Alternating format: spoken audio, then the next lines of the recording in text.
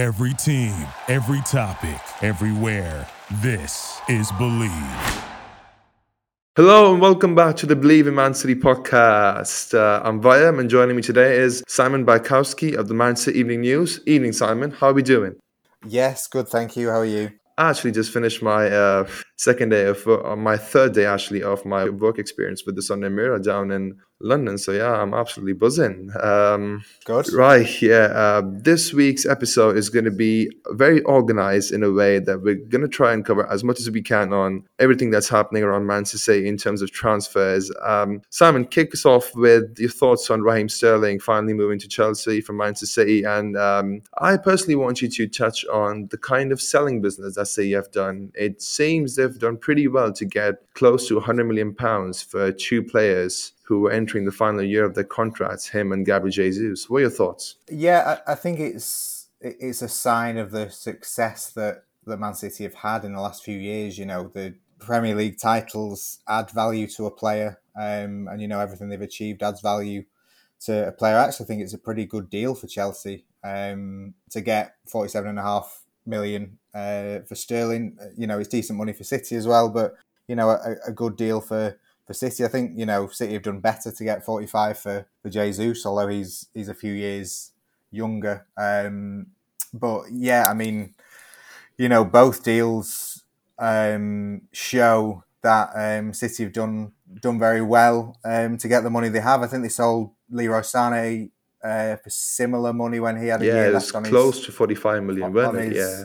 Yeah, but you know, Sadio Mane went for less this summer. I know he's older, so Man City have done very, very well at selling players. The risk is that it's to a potential rival, and you're strengthening rivals. But it was kind of clear that both Sterling and Jesus had reached the end of the road at City, so it made sense to move them on. And if you can get a really good fee for them, then it makes perfect sense.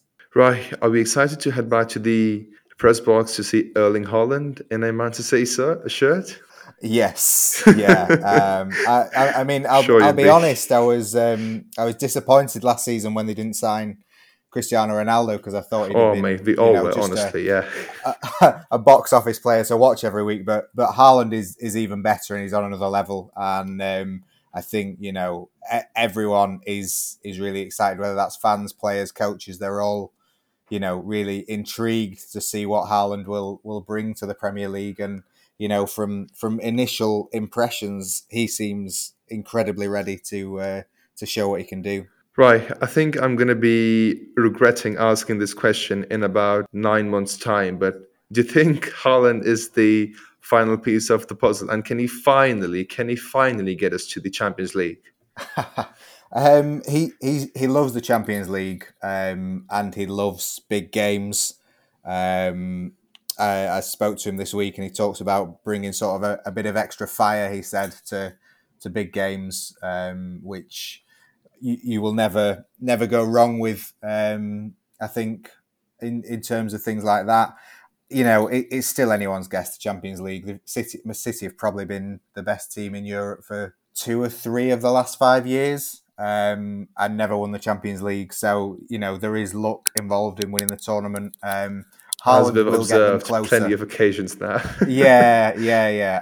Haaland will get them closer because he brings goals in games, and you know they went out to Real Madrid in this last season because they didn't score enough over the 2 legs. Whereas if you have Haaland in the team, he brings goals that. If Haaland is down the middle in the first leg, City will absolutely obliterate Courtois. That would have been like 6 or 7 goals, honestly, if he had the chances that like Foden and Mahrez had. Yeah, well, I saw a stat. I don't know if I can find it. Yeah, Sterling and Jesus combined underperformed by 30 goals. That would be over the course of the career, but it kind of shows you that, you know, if you put Erling Haaland in those situations, you suddenly have a lot more goals without doing very much. So I think he will score a lot full stop, but I think he'll score kind of new goals for City, and I think he'll score goals that other players would not have done.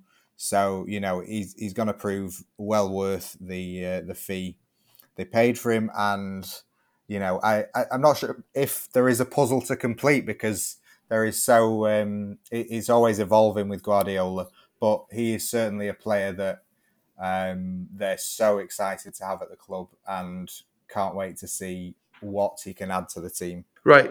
Just finally on Haaland, because since we've already touched on him, there's been this sort of ongoing debate almost on social media as to whether he'll have sort of trouble into fitting into the style of play at City. What's your take on that? And is there sort of a belief at the club that he'll adjust to things pretty quickly? I think speaking to him, he expects to adjust to things quickly. Guardiola and the staff are allowing him to take his time to adjust, but he has arrived in Manchester meaning business, and he wasn't in bad shape to start with. So with a pre-season under his belt, I think he will do all right. He will expect to start most games as number 9, and I think he will score goals that I think City have been missing in the last few seasons. And yeah, I mean, I understand that there will have to be a sort of adaptation from him, because he will spend more time kind of with his back to goal and with fewer touches. But equally, City will still allow him to play to his strengths, and there are still so many match situations where they have been missing exactly what he brings. So I don't think he will have to adapt too much. And I also think not kind of enough has been made of how maybe City will adapt next season, because there's been so much turnover in the first team and the squad that it would be, pretty surprising if they lined up identically next season. Right, let's move on to the latest transfers. Let's begin with Alexander Zinchenko. Now, you previously reported that Arsenal have registered their interest in Zinchenko, and he would probably be tempted to move if he had the opportunity to play first-team football in midfield. David Ornstein of The Athletic reported this afternoon, I think it was, that Arsenal are in talks with City over a move, and that City would be willing to sanction a sale if Arsenal meet the asking price. So Simon, tell me, what sort of valuation does City have for Zinchenko, and what is the player's stance on the move? Is he quite keen on leaving if he has the opportunity to play in midfield? Yeah, I mean, I'm not sure too much has moved on from kind of the end of May. I mean, obviously, it's kind of seems to have come from the Arsenal end today as they kind of move on from Lisandro Martinez. And it does seem like there is something there, but at the same time, I would expect Zinchenko to be on the plane when the City tour starts. So, I'm not sure there's anything imminent that we're talking about. Zinchenko is a very good footballer and would like more game time than he got last season. Whether that is at another club or at City, he's not averse to it being at City. And sort of, a few weeks ago, from the conversations I was having, it was kind of seeming like, he was more likely to stay than maybe he was at the beginning of the summer. But then, this report today, and there's a bit more uncertainty around him now. It's difficult in the sense that I don't think City would sell without bringing in a replacement, and Brighton's Marc Cucurella would cost more to bring in than Zinchenko would go for. I think you'd probably be looking at the £25 million mark. That's not what the club have said. That's what I would estimate his value to be with his contract situation and the value that he brings. So whether Arsenal want to pay that, because we've also got this long running saga with Nathan Ake, where it's been reported as done for weeks, and yet they still haven't agreed a fee. So yeah, I understand there was a lot of excitement today because of the story that came out, but I'm not certain that that he will leave this summer, both because of his own wishes, but also because of the different pieces that need to be in the puzzle for City to accept him going. But basically, if City are progressing in the pursuit of Marc Cucurella, and I was just going to ask you if they'll be willing to pay the fee that Brighton will demand for him, which is mooted to be in the region of £50 million. Well, I mean, the net spend for the summer is pretty low.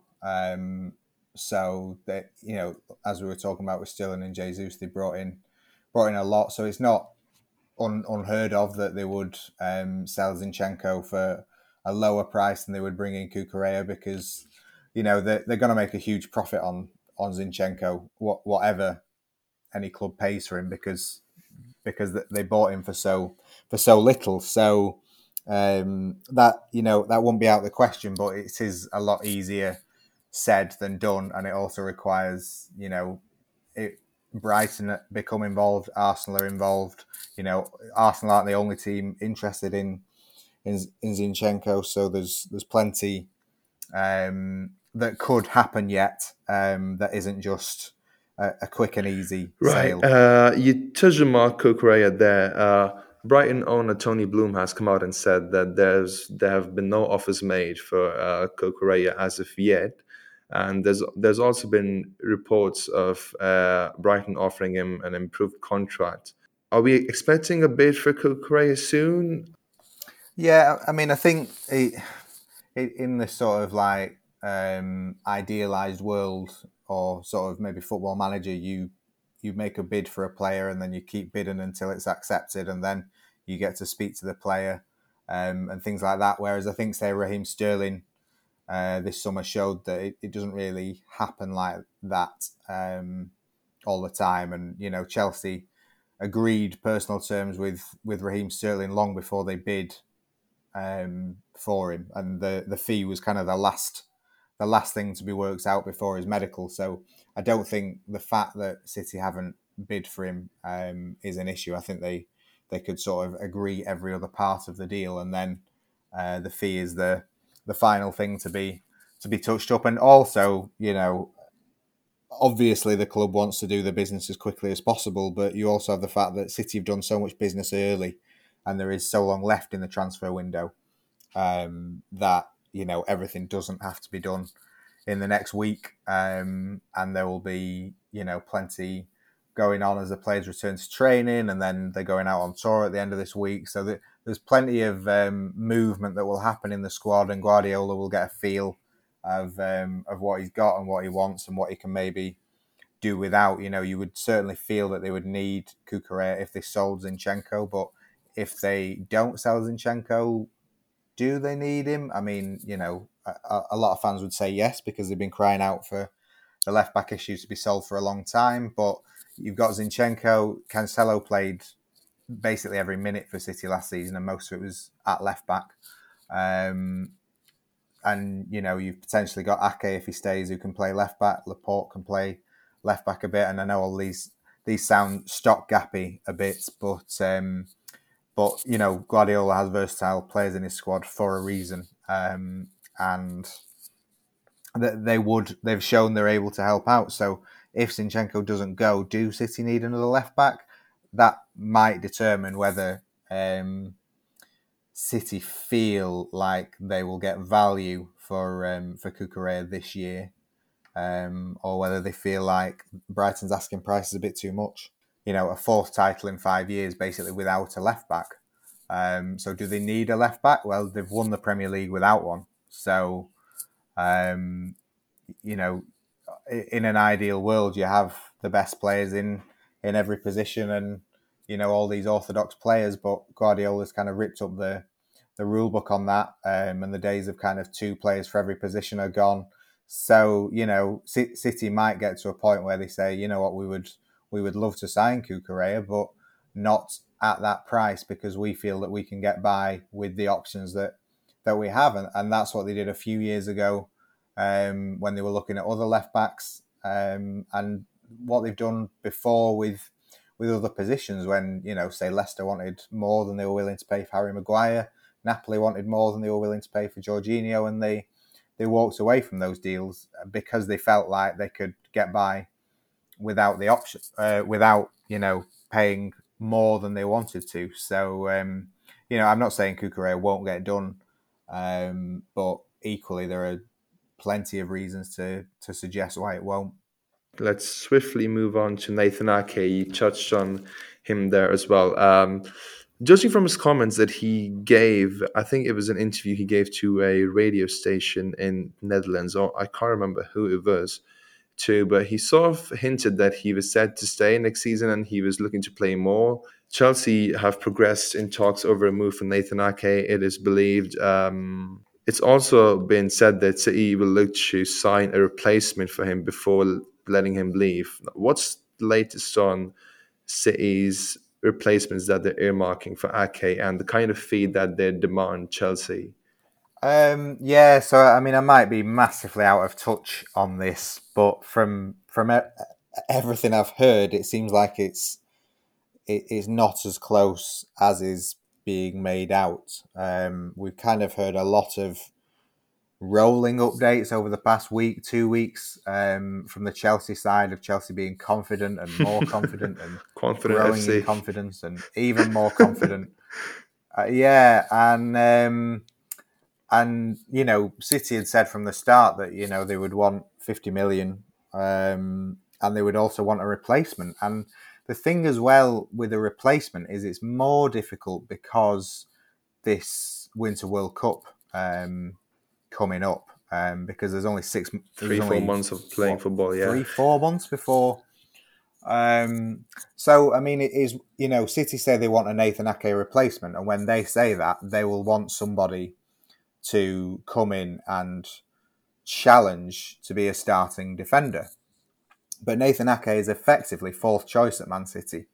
So the type of names that have been thrown around for a replacement that City could get, you speak to people around those players and they kind of say, well, why would he want to come and sit on the bench for 3 months before a World Cup, say?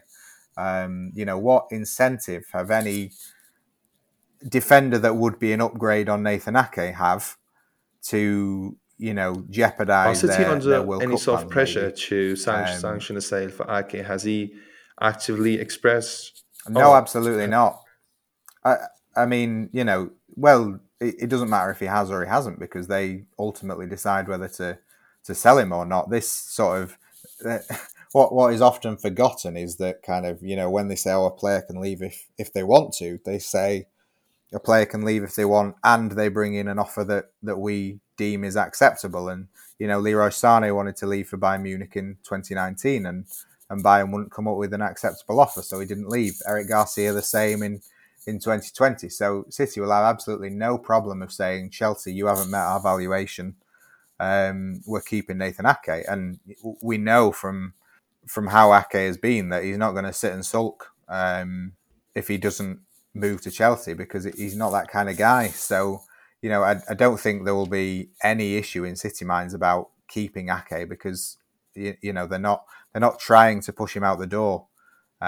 So, you know, if City come up with, if Chelsea, come up with an acceptable fee and City can line a replacement up, then, you know, perfect, the move can happen. But as I say, it's like, it's really difficult to find a replacement. I think Guardiola said last season it was kind of like the strongest 4 centre-backs he'd had at City. So kind of why would you want to get rid of that and help a rival if you didn't have to? Right. Thank you for listening. Subscribe to the Believe in Man City podcast, and we'll see you next time. Thank you for listening to Believe. You can show support to your host by subscribing to the show and giving us a 5-star rating on your preferred platform. Check us out at Believe.com and search for BLEAV on YouTube.